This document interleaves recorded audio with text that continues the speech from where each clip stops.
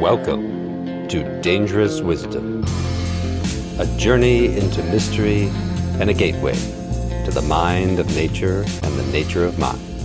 This is Dr. Nikos, your friendly neighborhood soul doctor, happy to be here with you so that together we can create a culture of wisdom, love, and beauty.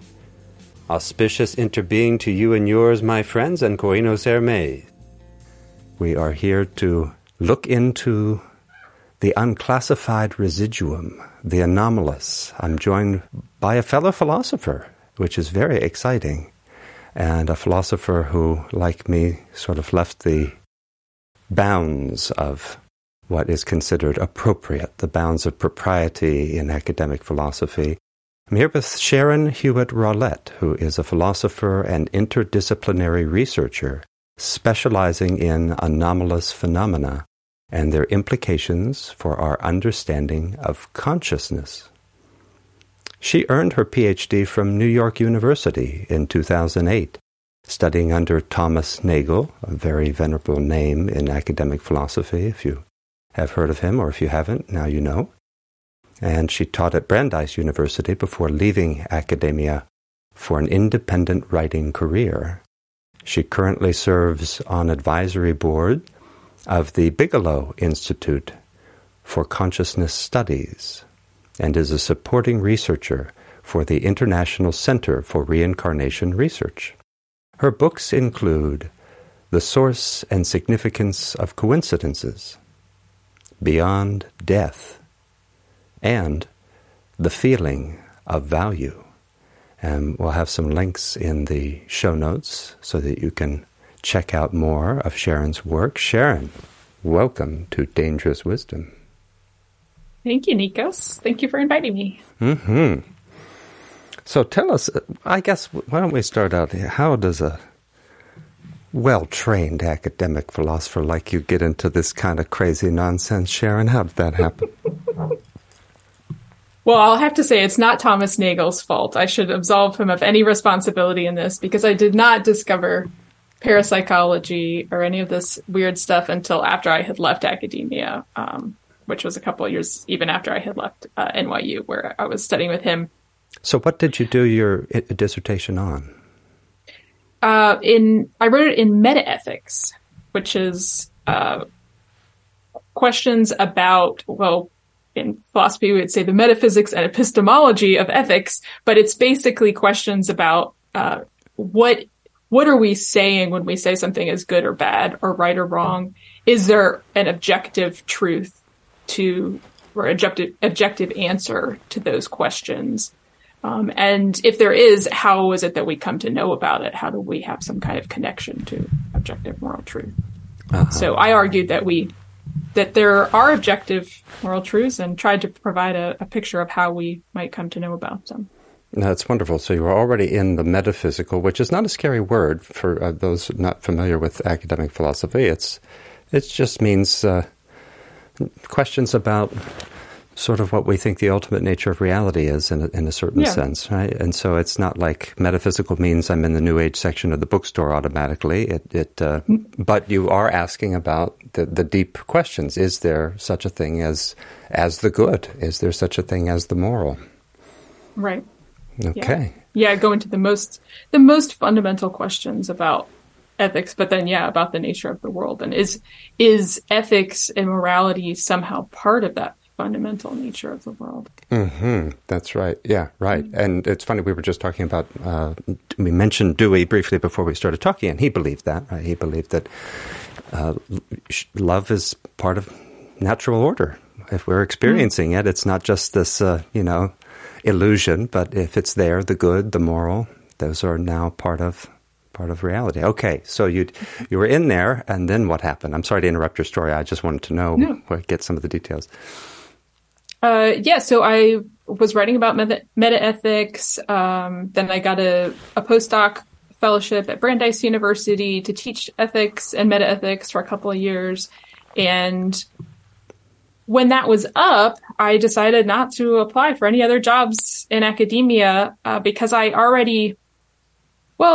was a little bit tired of thinking about these questions using the tools of academic philosophy and of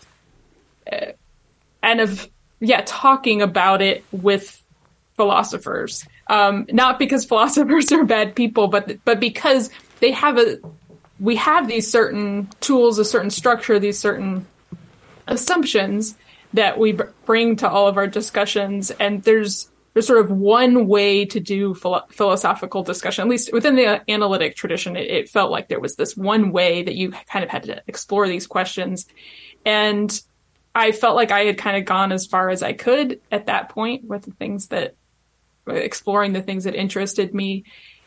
And I wanted the freedom to really explore more, because I felt like so much of analytic philosophy is about creating arguments and being able to argue from some premises that people already accept to a novel conclusion. And so much of what I think is interesting about learning about reality and what is really real in our world is not something that we can get from a syllogism. We have to go out and sort of experience the wide variety of things that happen in this world, or the things that people experience or feel or intuit in this world. And we're not going to have neat little boxes to put them in. And I just wanted to know what else is out there that we aren't even talking about, because we don't know how to bring it into this neat format yet. There you go. That's the call. That's the call. Because Thoreau said there are nowadays professors of philosophy, but not philosophers. And with all due respect to the brilliant minds that work in academia, for all I know, they may save us in the end. But it does feel like that's professorship. And that we've lost thauma. We've lost wonder, that Plato and Aristotle said is the call. And that wonder comes with a sense of even a little fear and trembling, a sense of the sacred, a sense of the mystery. Yes. Right. And that does shake you from your dogmatic slumber that Kant never really left. Come on. He was a professor too. So we're talking about this difference between what is going on and the reason that it goes on, I think in part, is that the pattern of insanity that has us must keep people away from thauma, real philosophy, the life of philosophy as a way of life, as love wisdom. And we have to just stick with the syllogisms. It's the analysis and construction of text and arguments in particular, because, certain texts are not allowed. You start writing poetry and, forget it. That's not philosophy anymore. So it is this very narrow band. And and so your soul felt the call to wonder, I think. Well, maybe. And I really appreciate the title of your podcast, Dangerous Wisdom, because I think that's part of why these other ways of knowing, other ways of exploring, make people within mainstream academia uncomfortable, or at least within analytic philosophy. I think, in the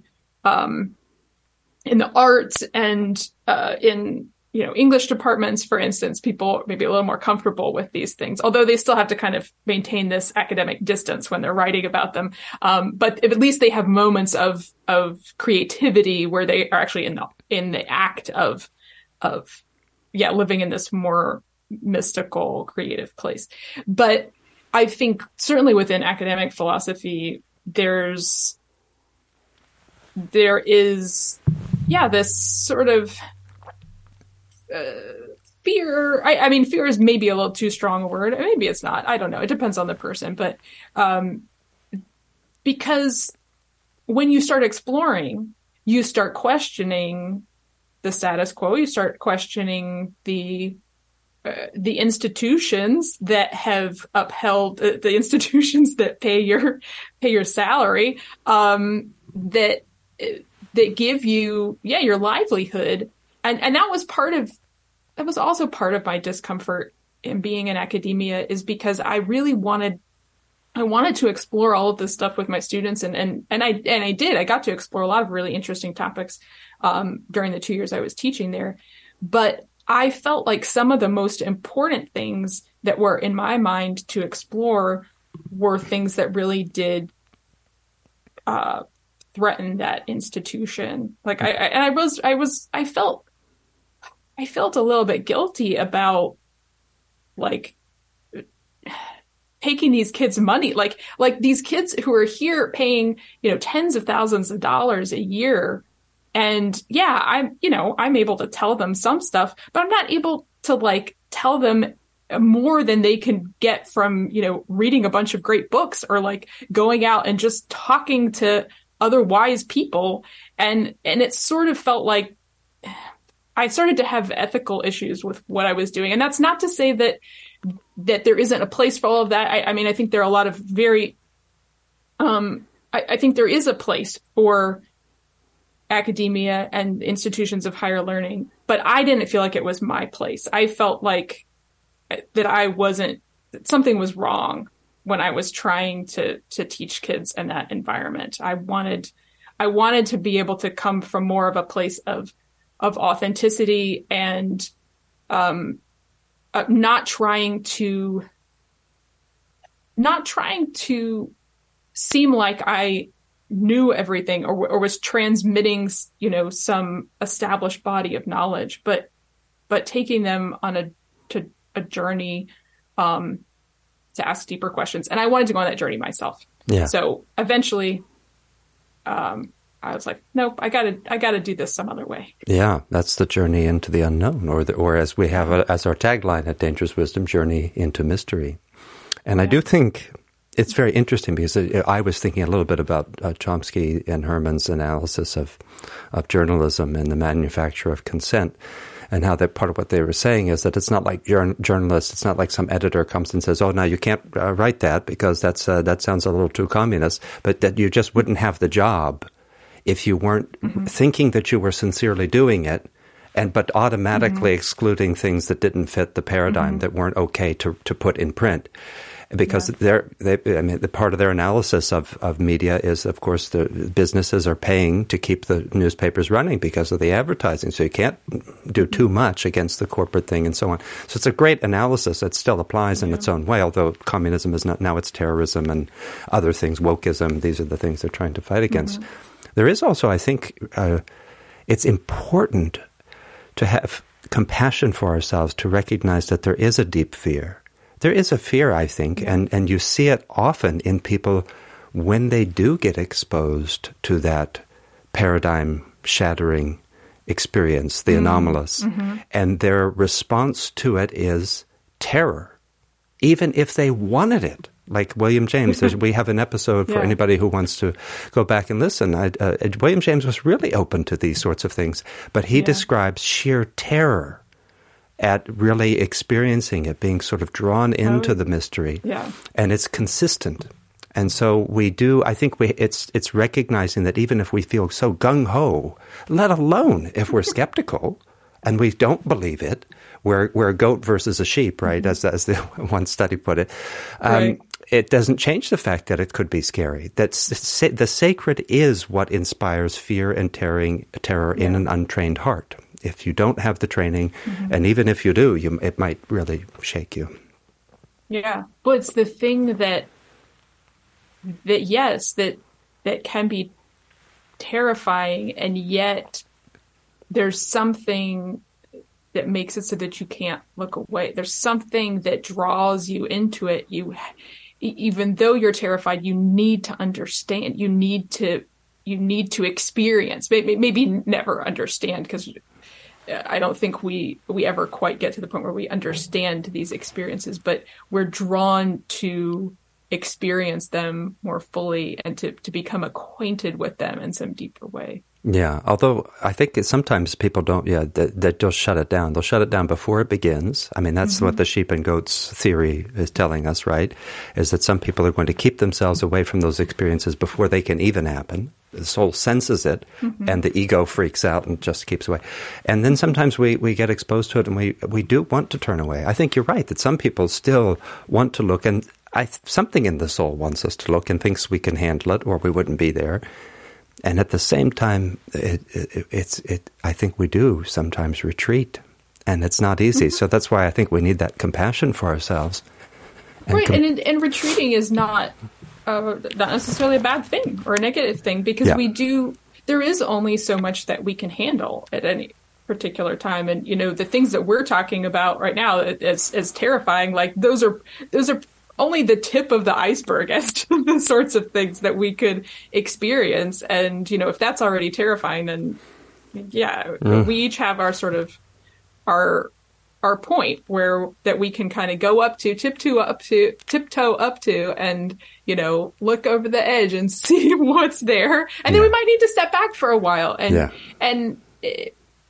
There is a point, I think, where you can go a little bit too far into the, when I was sort of, talking about like paranormal things, but kind of too far into the weirdness and strangeness to where you lose a sense of your everyday reality. You lose your ability to operate in everyday reality. And it's really important to keep those two things balanced. Yeah, well, that's part of education. I mean, you were touching on this question, I think, that brings us back to Socrates. I think it's so important for philosophers, but for any teacher.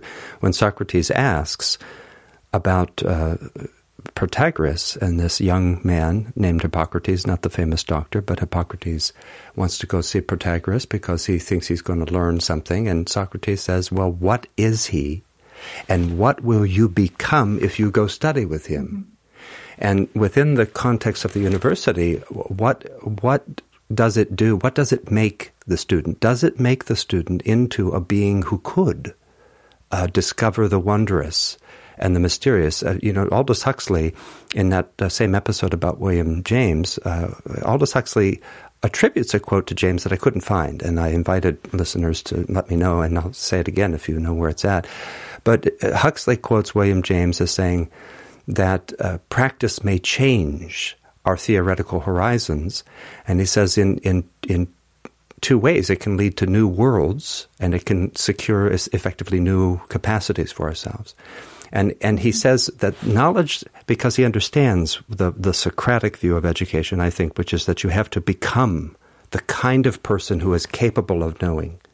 That's why we don't get an answer. That's why we get an aporia in the questions of, well, what is knowledge in the dialogues? Because that's the hidden teaching, is that what you are at stake. It's not about justified true belief because you think that's something you could possess.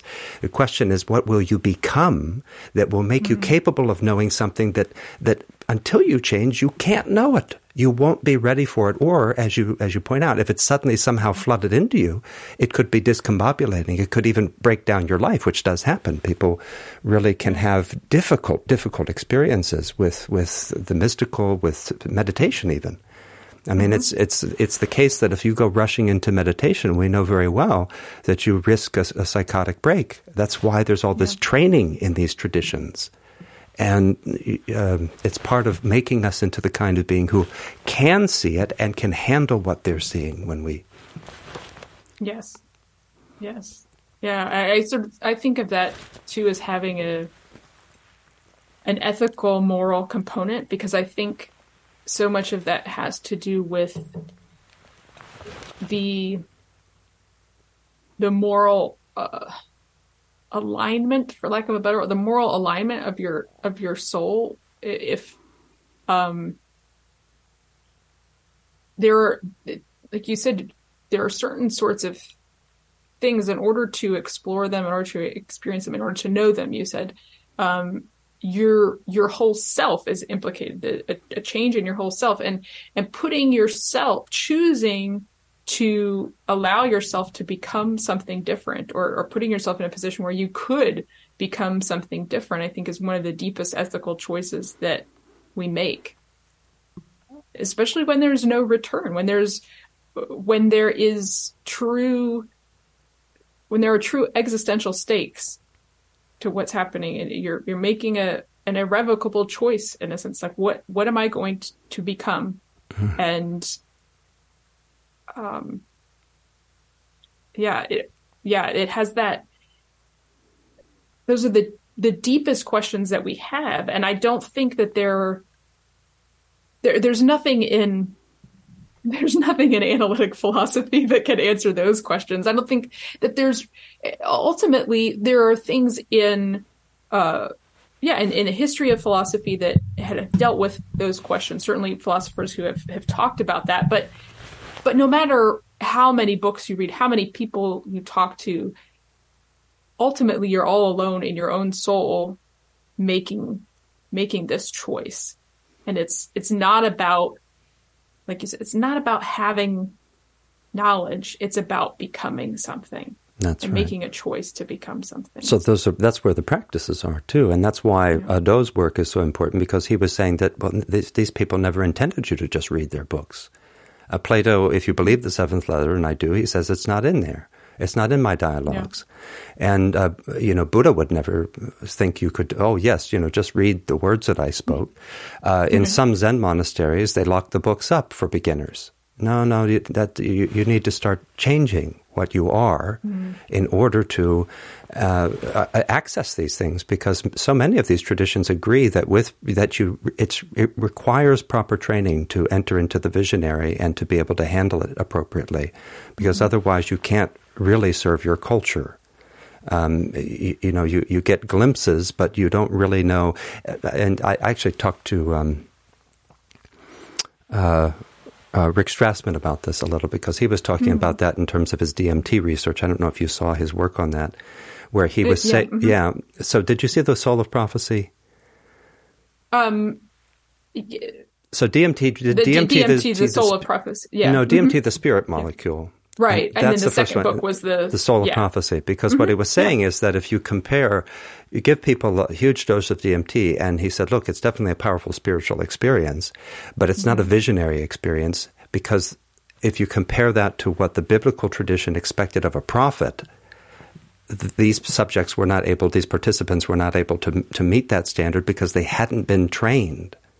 They hadn't been trained to really receive and navigate a visionary experience, so they would have to be the kind of person who could do that. And so it does mark this place of what the philosophical traditions as ways of life offer us, that we could walk a path that would be beyond the ordinary of just having conversations, but real dialogue that changes you, that takes you to the aporia where you're scared because you don't know where to go, and something comes to make the way forward for you, right? Okay, now this is all fascinating, and it connects to the piece that you wrote that we want to talk about. But let's just finish your biography. So then you left, and maybe we can indulge it as the call of wonder and the call to deeper philosophy in the old sense. And then how did you get into the paranormal? Well, through some coincidences, actually. So it was probably about 6 months after I had left Brandeis, and I was in France at the time, because I had been living there off and on. Like every time I wasn't needed at Brandeis, I was in France. And so I was there, and I was going through this bookstore, and I found this new book that had come out. It was sitting on a table. A book by Bertrand Meilleux. I don't know if you know him, but he's a French sociologist and parapsychologist. And I mean, I'd never heard of him, but I saw this book. It had like a crystal ball on the front, and was like, it was called The Miracles of the Mind, Les Miracles de l'Esprit. And so I just kind of picked it up. I was like, what is this? I mean, cause like it had this crystal ball on it, but it also looks like sort of serious, like it was like a French, book. So it's like kind of erudite at the same time. So I open it up. I was like, what is this guy going to talk about? And I see on the first page that I look at, that he mentions this professor at the University of Virginia, who it turns out is Ian Stevenson, who now I know very well, or know his work very well. By the time I had no idea who he was. So I see this mention of University of Virginia. I'm like, well, that's interesting, because I am from Virginia. I grew up there. Grew up about 2 hours from the University of Virginia.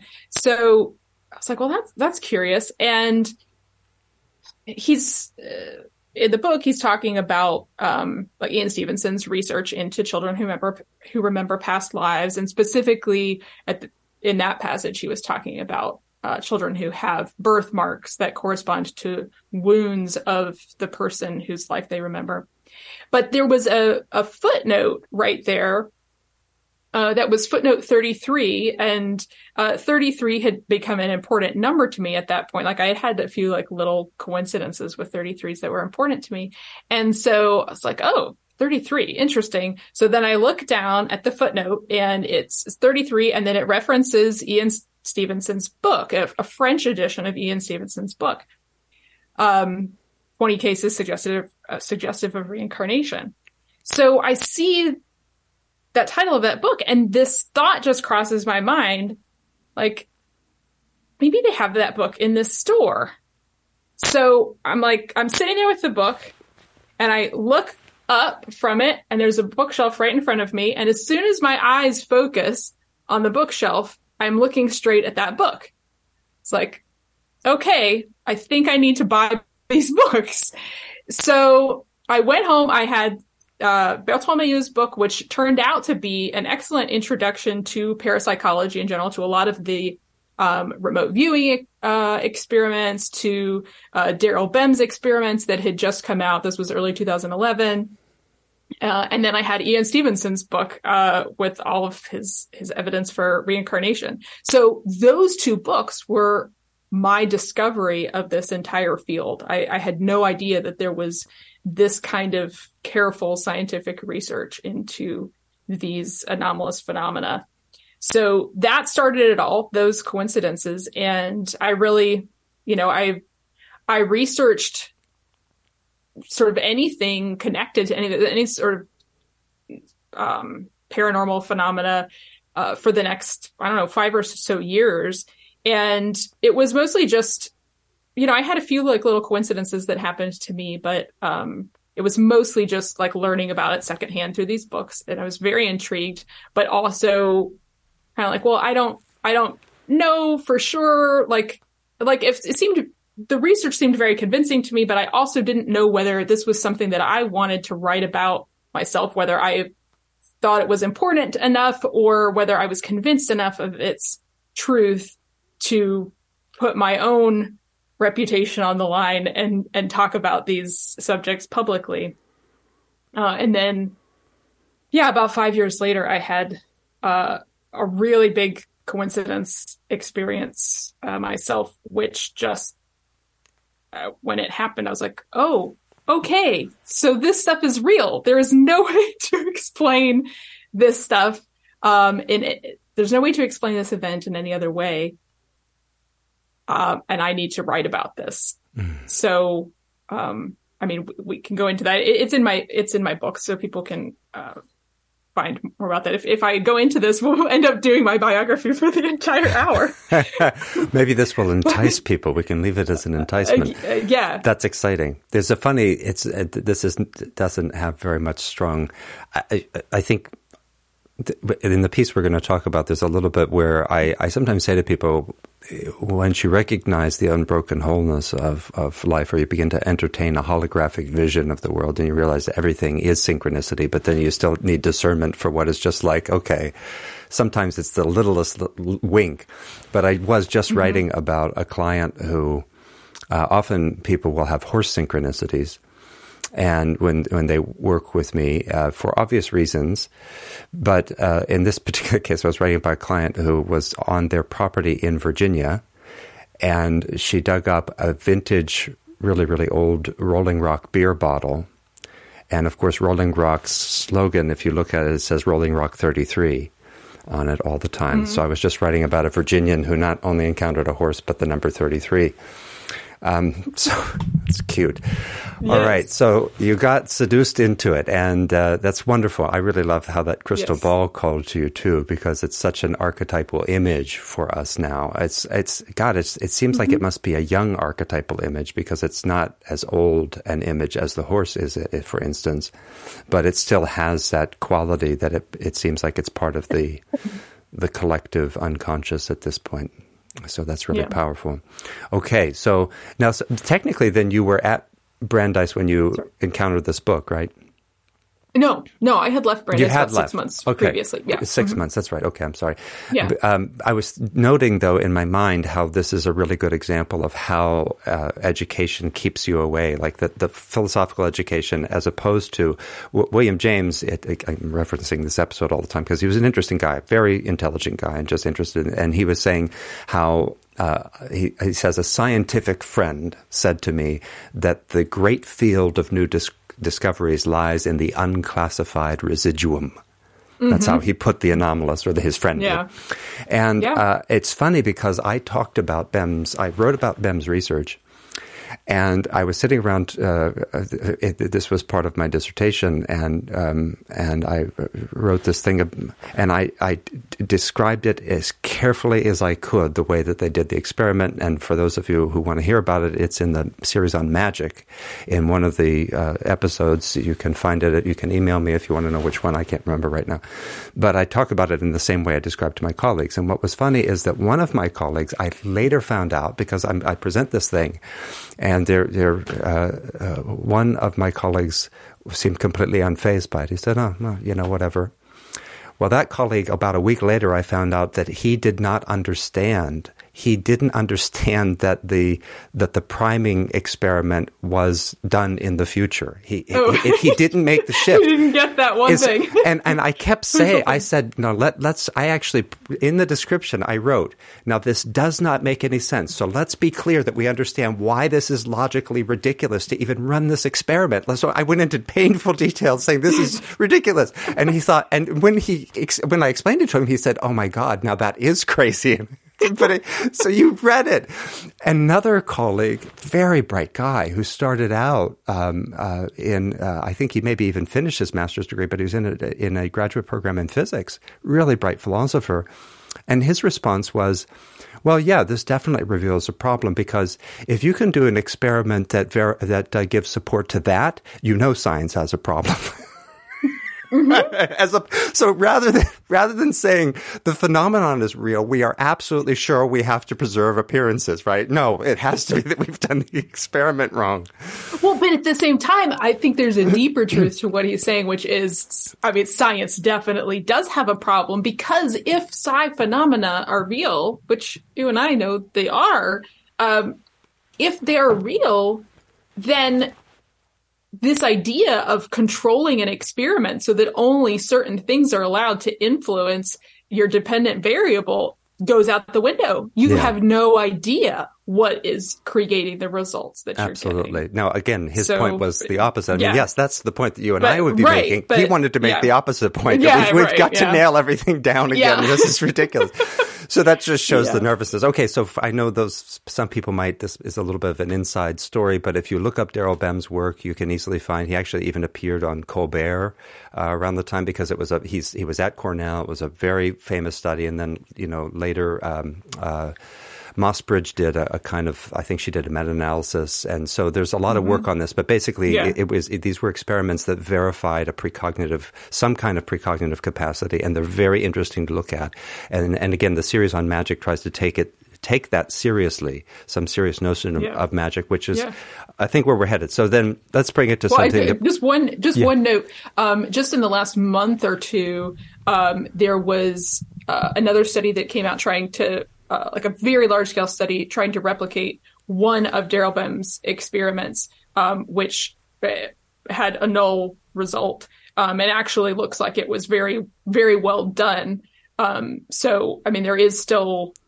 he did like 5 different experiments that came out in that same paper in 2011, and this was just one of them. But it is something that people are having ongoing discussion about whether these are replicable results. So yeah, sure. And what's wonderful is that the people in doing this work are open to these critiques and satisfying. There's a whole history of people going back and forth, and by refining the experiments, the bar is higher for them. And they already try to do the work at a higher level. And then when critics come, they'll say, look, we'll fix the experiment. If you think it's going to...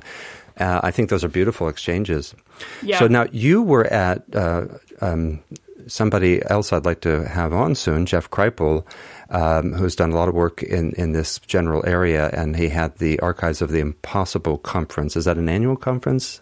Archives of the Impossible? Well, this was the second one. It sounds like there's going to be a third. So, yeah, I guess it is going to be an annual event. So, so the Archives of the Impossible, which is wonderful. That's another way of putting the unclassified residuum. The stuff that doesn't fit the paradigm is, from the standpoint of the paradigm, impossible. You can't do it. So we're dealing with the impossible. And you presented a paper called The Impossible Efficacy of Intention, but question mark. Psi, which is maybe the word for the supernatural, as Jeff Karp will put it. Not supernatural, one word, but that nature is super. And so psi is the aspect of the superness of nature. Psi as a model for value-based holistic causation. Now, that sounds a little...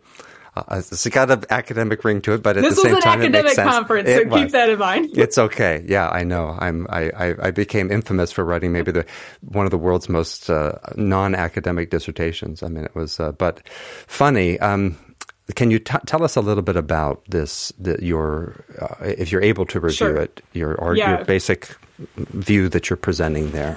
Yeah. So, what I was presenting in that paper, and I mean, it was just a 25-minute talk. It was a flash talk, so I didn't get to go into a lot of detail about it. But I do in the book that I'm currently writing. So what I explained there is that I am trying to solve a longstanding mystery in mainstream philosophy of mind.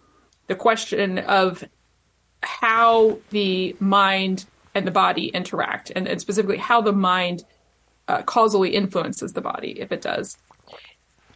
Trying to solve that problem by looking at the operation of psi, using clues from psychic phenomena. So,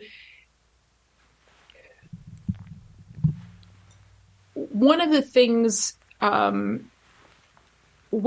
I think has been missed in the last at least 100 years, probably longer, in trying to talk about the relationship of the mind to the body, is that the mind's interaction with the body is at a holistic level.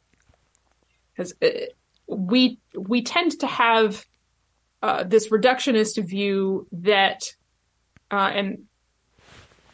this reductionist view that the philosopher Sam Coleman has recently started calling smallism. That all of the things that we can know about the whole are actually reducible to things that we can know about its little parts. So the whole is reducible to the parts. And we've tried to figure out how the mind could be composed of the same little parts as matter is composed of, and then how, if the mind does somehow have this ability to affect the causal evolution of the world, to figure out, like, at what point in the causal story does it enter? Like, where's the time and where's the place in the brain where, like, the soul gets purchased and actually, changes something that's going to happen? I think this is a really problematic way of thinking about what's going on, because I don't think that the influence of the mind on the body is spatiotemporal in that way. I don't think that you can pinpoint a place and a time where the mind influences the body. I think actually what happens is the mind has desires, wishes, intentions, a will, and it is able to bring that will about in the world in a non-holistic way, which means, so Stephen Browdy is a parapsychologist who talks to him about this. He talks about the magic wand hypothesis of how psi functions. Like, you just wish for something and then it materializes. Well, I think that there's actually something really deeply true about that. That's holism at work. So you can wish for a certain outcome, and then what happens is the physical world, including your body and the world outside of your body, changes in a holistic way in order to bring that outcome about. So the easiest way for the physical world to bring about most of the things that you want to experience is to actually change your body or move your body to a specific place so that you can experience that thing. So the way most of us experience psi on a daily basis is through the way that we control our bodies. And if you think about what it's like to walk across the room, okay? You don't have to think about which muscles you're going to move. You don't have to think about which neurons you need to fire. You just think, okay, I want to be over there on the other side of the room. And then your body just gets you there, right? So we have this sort of magic wand psychic feeling every day. We're doing all of these things. We don't have to think about the details of how our mind connects to our body. It just happens. And so what I want to do with bringing in psi is to say that not only does the mind control the body in that way where it just manifests what we're wishing for, but it actually can control things that are external to the body. And this is what we see in synchronicity. This is what we see in more blatantly paranormal phenomena, where things outside of our body start to act as though they were our body. They seem to have a mind behind them, and in many cases seem to have our mind behind them. Mm. So I'm really trying to connect this mind-body problem to this question of how psi works. And I think we can illuminate both of these questions by connecting them with each other. Mm-hmm.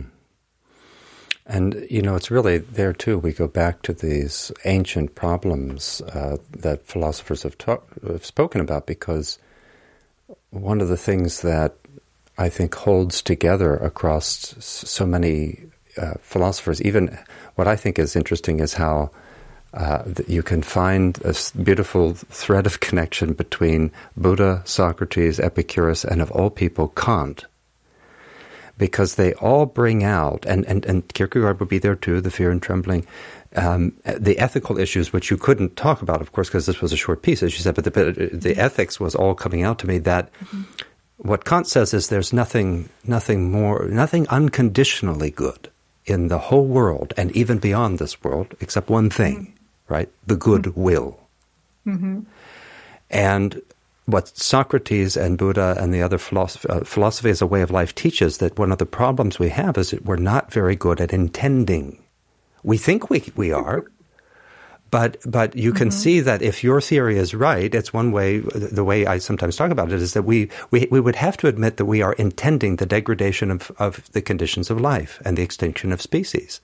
But very few people get up in the morning thinking, what I want to do is perpetuate human suffering a little bit, increase inequality and injustice, degrade ecologies as much as possible. And you know what? I don't want to be completely happy at the end of the day either. Pleasured? Sure, I'll take that. And so we're not intending in an appropriate way, and so therefore we can't. We're seeing that we have a magical capacity to influence the world at planetary scale, but it is in the wrong direction. We don't know how to use our own magic. It's like those stories that you see in all these movies where somebody discovers magic is real. The next thing you know, everyone's, all just chaos, right? Because they don't know how to use it. Right. And there's a way in which what you're saying, it even is the kind of dark side of the New Agey law of attraction. Sure, you can law of attract a fur coat, but a baby seal is going to get clubbed somewhere. And so it's, you're not recognizing that when you law of attract a jet, somebody is out there dealing with the pollution from it. And it might not be you, but it is you indirectly too. I mean, well, now directly. We all have the plastic in our blood. We all have the jet fuel in our water. So it's really, this is a powerful thing. It is really recognizing how magical the world is and how much it needs us to take responsibility in our participation. Yes, and I think too,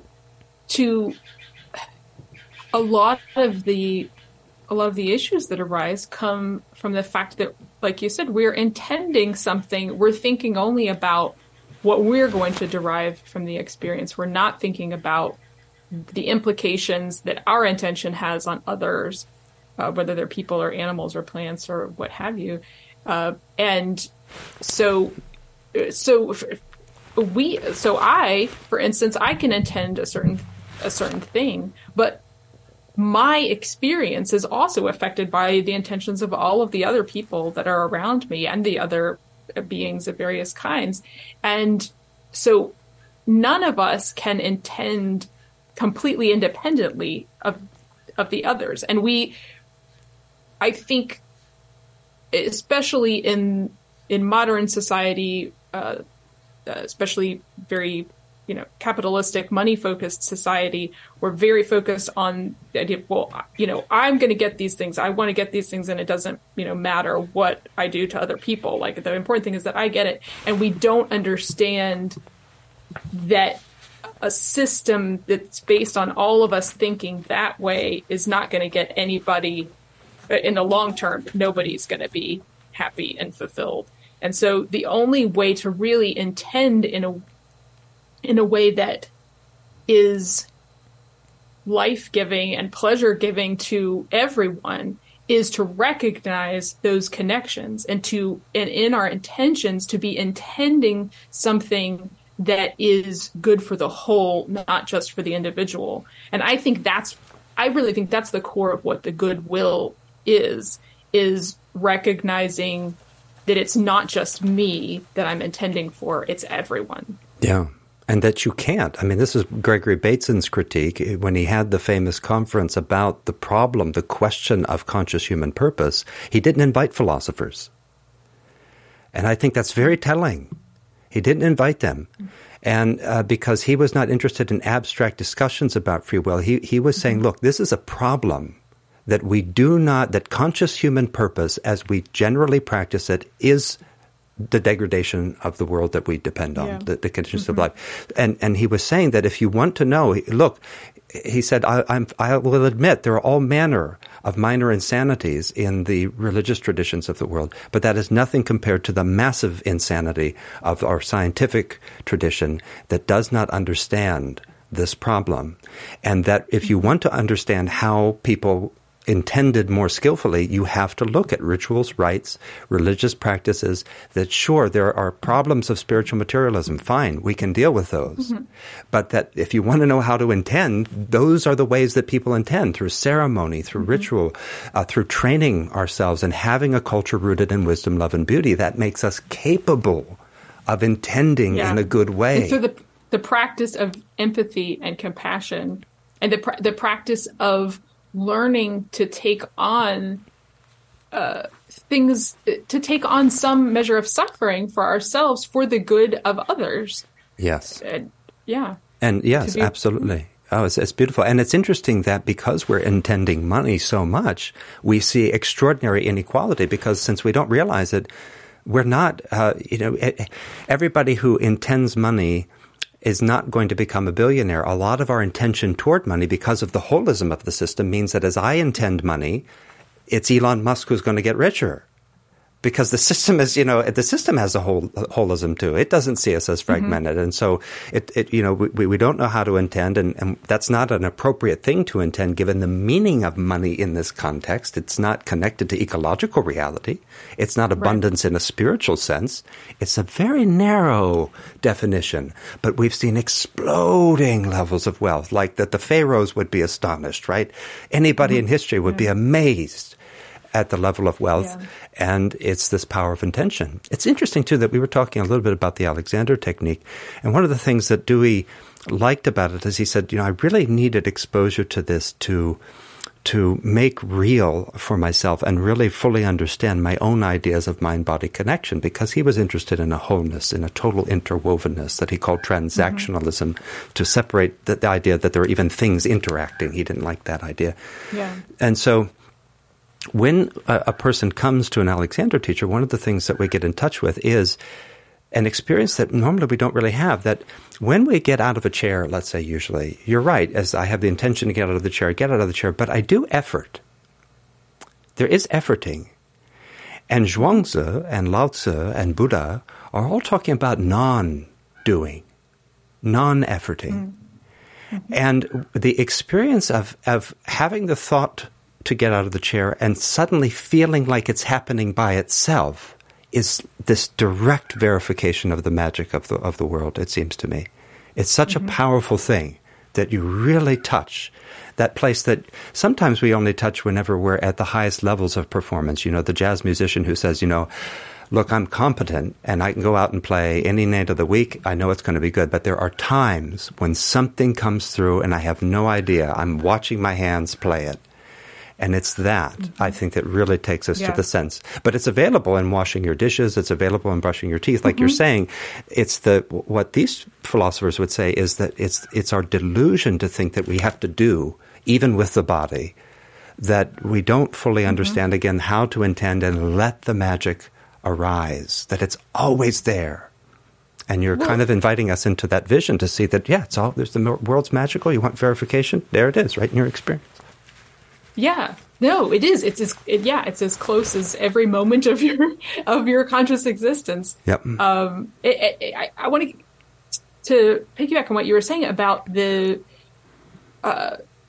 these moments where it becomes effortless, because I think that's connected to this idea of all beings being connected. And when you instead of intending at cross purposes with other beings, if you instead join in the collective intention and you have the highest good of all of these beings in your heart and mind, that's when it becomes effortless, because you're just joining in something that already wants to happen. You're joining this whole group of beings that want to move in this particular direction. And you just go along for the ride. Now we're in the Church of Wisdom, Love, and Beauty. That's Sophia right there. Sweet Sophia. Hallelujah to Sophia. That's it. That's really it. And one of the best, I think, examples of that even is Thich Nhat Hanh's life. That when Sister Chen Kong wrote about her book, I think it's called Learning to Love, but she was writing about her experience of being in Vietnam with him. And this, too, is such a testament to philosophy as a way of life, because sometimes people will say, oh, look, I don't have time to practice philosophy. I don't have time to meditate. And this guy was in the middle of a war zone. And if there was ever a time that's going to be hard to live what we're talking about, to become that person and let yourself be that person, wow, is that challenging circumstances. But as she writes about it, she said all we ever had was highest intention, which is emphasized in the Buddhist tradition. Again, that's the thread, because the Buddhist tradition says, no, we can have that will. We can give ourselves over to it. And it's not self-effacing. It is the realization of ourselves. So highest intention plus highest awareness. That's it, right? That's magic. Highest attention plus highest awareness. She would say, we have no other explanation for how we were walking mindfully through battlefields and not dying. And so many situations she talks about how she said, I have no idea how we got out of that, except that we kept highest intention plus highest awareness. And that's the formula for magic. That's the whole thing. Yeah. Yeah, it reminds me, I've never thought about it in these terms, but I'm going to go out on a limb and say it right now. Because we're talking about, we're using the word magic and thinking about people who use magical practices for things that I would say are not in the highest good, that are for selfish reasons. They can have some measure of effectiveness. We do see that. But I think one thing that we also see is that it's not effortless in the way that there's always a price to be paid. There's always a cost, whether that's moral or physical or mental. It's trying to harness psi or what have you in a way that goes against the highest good. I think it's draining, because that energy has to come from somewhere. But when you're doing it in accordance with the highest good, then everyone's energy is joining in this same direction, and everyone actually, in my experience, when I've experienced that, being part of a group that has this kind of synergy and mutual help and compassion, you come away from it energized, and things happen in this magical fashion, and it's not draining. It's exactly the opposite of it. So it's not that you can't use this sort of psi or this connectedness for nefarious purposes, but it's not going to ultimately have the energizing beneficent effects. Absolutely. Yeah. You see it in the state of the world. The way I sometimes put it is that wisdom is what works. And if you have, from the standpoint of fragmentation, fragments of wisdom will always create negative side effects. So wisdom is what works without negative side effects. If you have a fragment of wisdom, you still get the functionality, but now you're going to create negative side effects because it's a fragment. Yeah. Mm-hmm. And that's what Socrates was saying. Yes. People have partially correct opinions, which is a fragment of wisdom. I think I know. Mm-hmm. And then it seems to work. Of course, look, Socrates, I won the battle. Look, I'm rich. I'm famous. I wrote the poem. And he's saying, yeah, but there's all these negative side effects.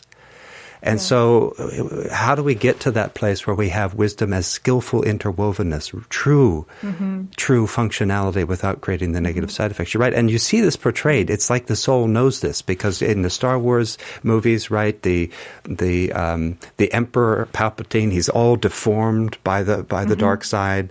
And, of course, there are deeper, people ask questions about, the villain being deformed. And it's not about creating a negative stigma around people who have a scar. Right. It's to try to teach us the lesson that we will wound ourselves if we handle magic in an unskillful way. And to emphasize again, we're using this word magic, you use psi.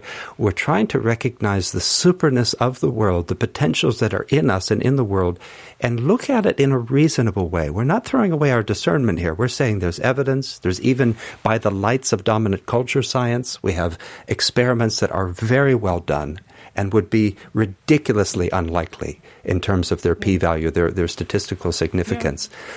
So these are reasonable things to be asking about, especially when we look at the state of the world and we say, well, how did we get here and how do we get out of it? We've lived a world in which we can have this fragmented view, everybody out for themselves, and keeping the epistemological story narrow and our range of consciousness and experience narrow. This is what you get.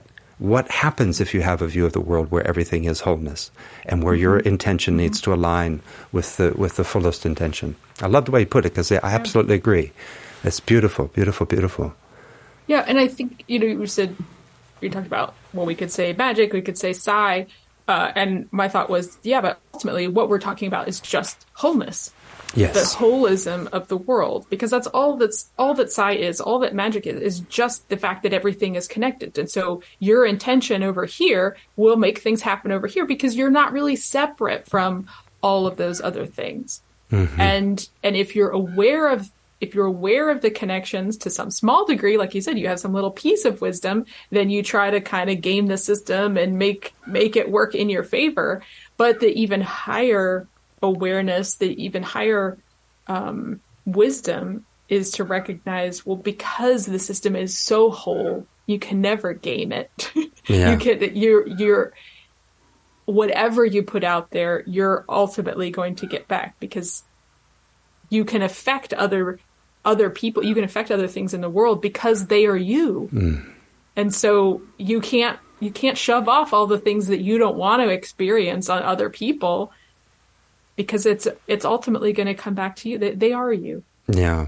Yeah. And this, again, draws us to the thread of the deep root of wholeness, healing, and holiness. That intention, that sacred intention, that is, as you put it, it's rejuvenating, it's healing for the world, and it is in touch with the wholeness of the world. And it shows you that a curriculum of magic would be a curriculum in philosophy. It would be ethical training at the beginning. Buddha doesn't teach you meditation. I want to meditate. Okay, well, what kind of life are you living? What kind of person are you? What kind of person do you want to become? The ethics are the beginning, because until you can liberate your intention, we have to put some guardrails on it.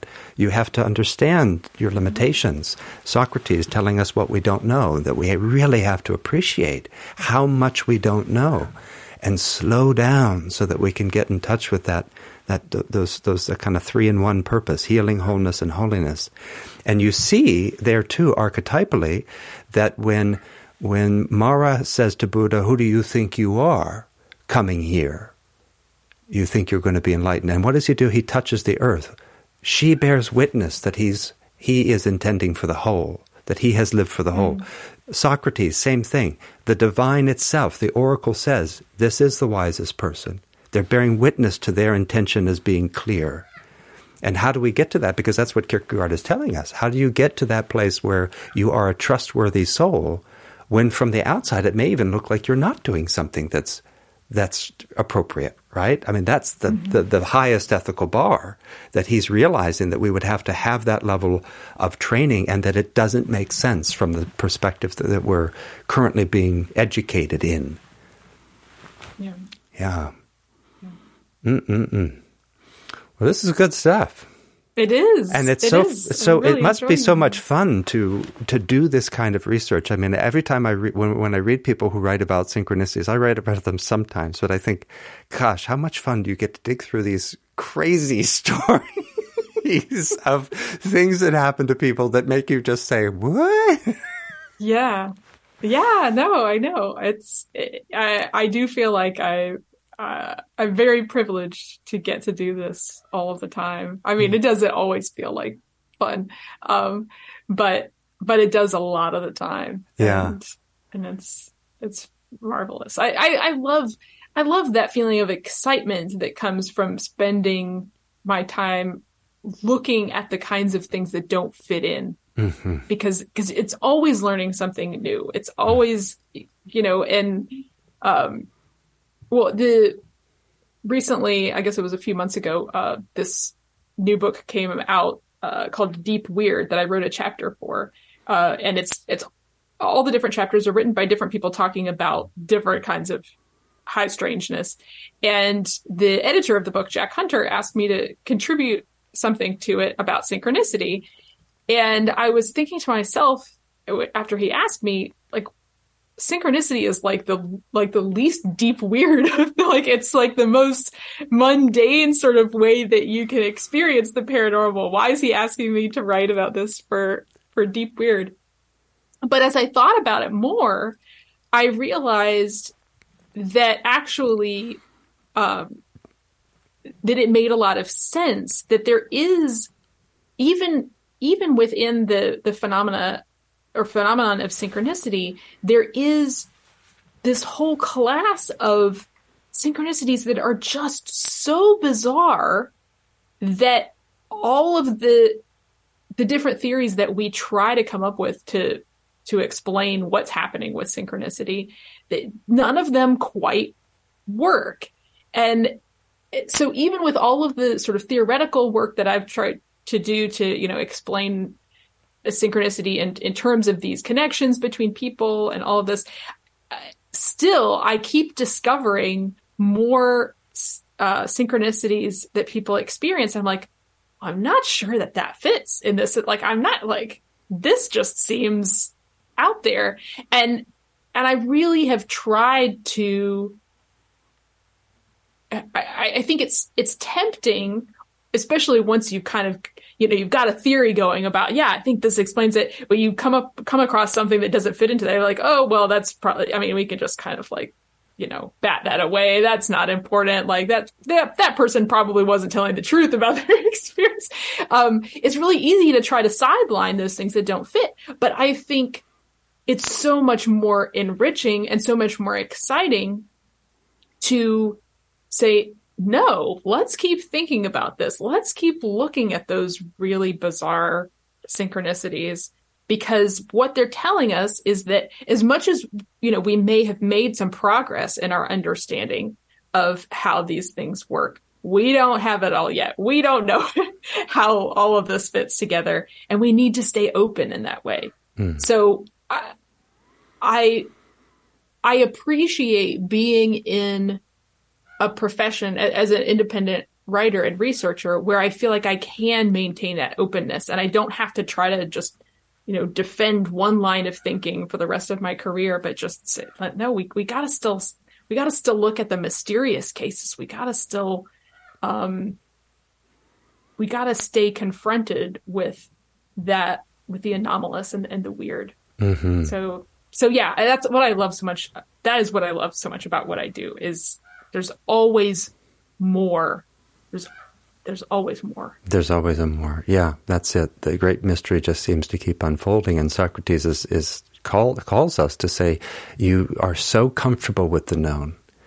And so often we see people reflecting this idea that we'd rather cling to the suffering we know than move into the joy and potentials that are as of now unknown, and therefore terrify the ego, even at an unconscious level. Because again, consciously we may be saying we're gung-ho for the unknown, or I'm open-minded.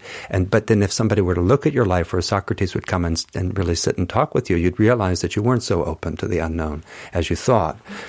And that's why the magic isn't happening in a good way yet, because we really have to humble ourselves and say, look, I don't have to be the ego person who thinks I've mastered the law of attraction and I can make it all happen. Maybe you don't know what you're doing, and that's part of what's causing problems in the world. It's really that space of the unknown is a little disconcerting, but how do we stay there? And it's really, see, I think synchronicities are so beautiful because, of course, sometimes they have, it's sort of like, you could go to a rock concert and it's really loud and crazy and there's pyrotechnics and maybe the band comes in hanging from a helicopter and everything. But, you could also just go to somebody playing the harp in a little glen in the forest, and it's just very quiet, but it's just amazing. And sometimes synchronicities can seem like they're gentle, but they're so artful. And as Jung showed, I think, as I know that he uses the word acausal, but I always read him as meaning just not your mechanistic causation. Yeah. That the soul is that, it's a kind of nonlinear, non-local causality, and the soul is willing your best for you. It's trying to help you in your life and trying to guide us all in a good direction if we could listen to them. So if we treated them as so precious. And then, of course, Pauli felt that, and I used to tell, even in the university, I would tell my students, if you really begin to, I would invite them into philosophy as a way of life, and I would say, if you really begin to open up, you will experience synchronicities in this, just in the space of this course, it'll happen, because I agree with Pauli that they often go, not always, but often correlate with the flowering of awareness, with the potentials for transformation in us that we have. And makes them beautiful. What is your favorite? Maybe in closing, you could share one of your favorite synchronicity stories, if you're able. Well, I was just thinking, I want to tell this story that's actually from my chapter in Deep Weird. Okay.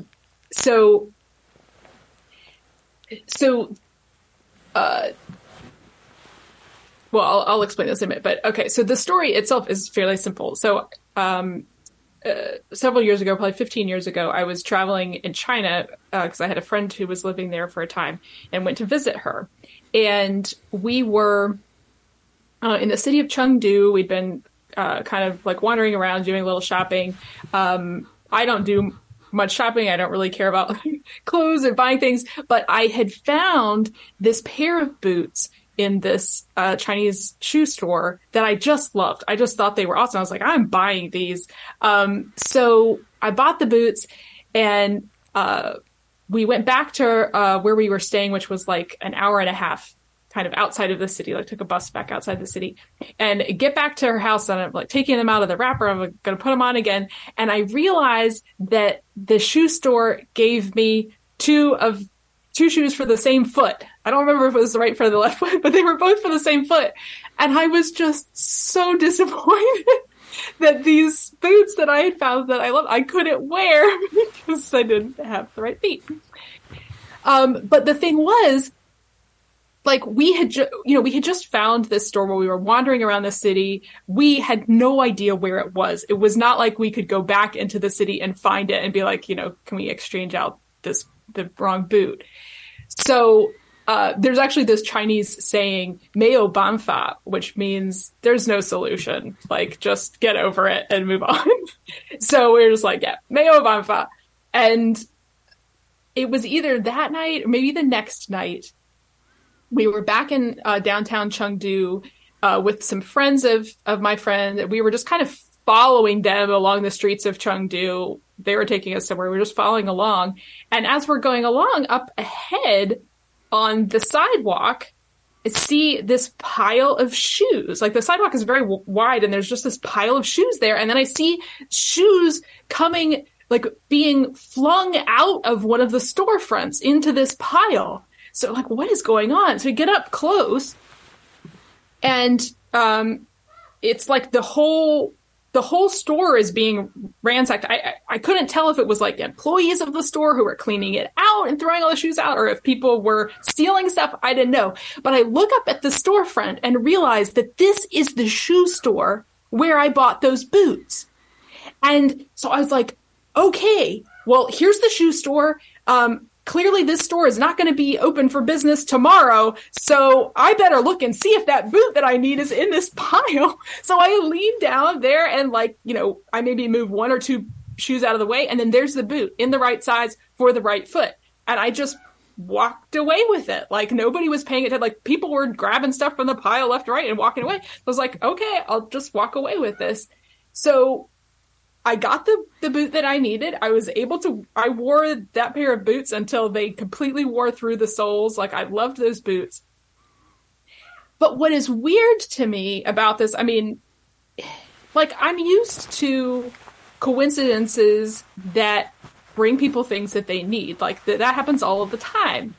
But I also tend to tell people, like, you know, usually the universe brings you something in the, like, in the most normal way possible. Like, it's not going to be ostentatious about it. Like, it's just, yeah, some little thing will happen and the thing will be there that you need.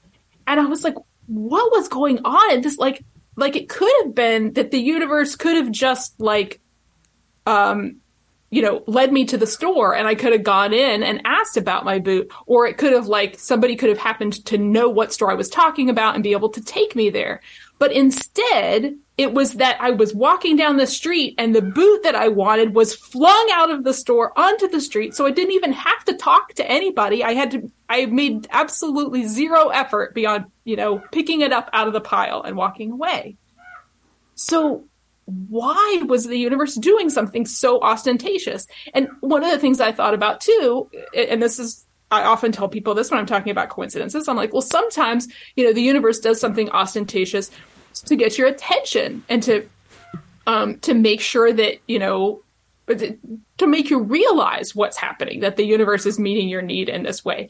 But the weird thing about this case was that I completely forgot about it afterward. I didn't think about that again. I wrote a 600-page book on coincidences several years ago, and I did not remember that event the whole time that I was writing that book. It wasn't until 3 years later when I started writing that chapter for Deep Weird that I remembered that thing that had happened in China.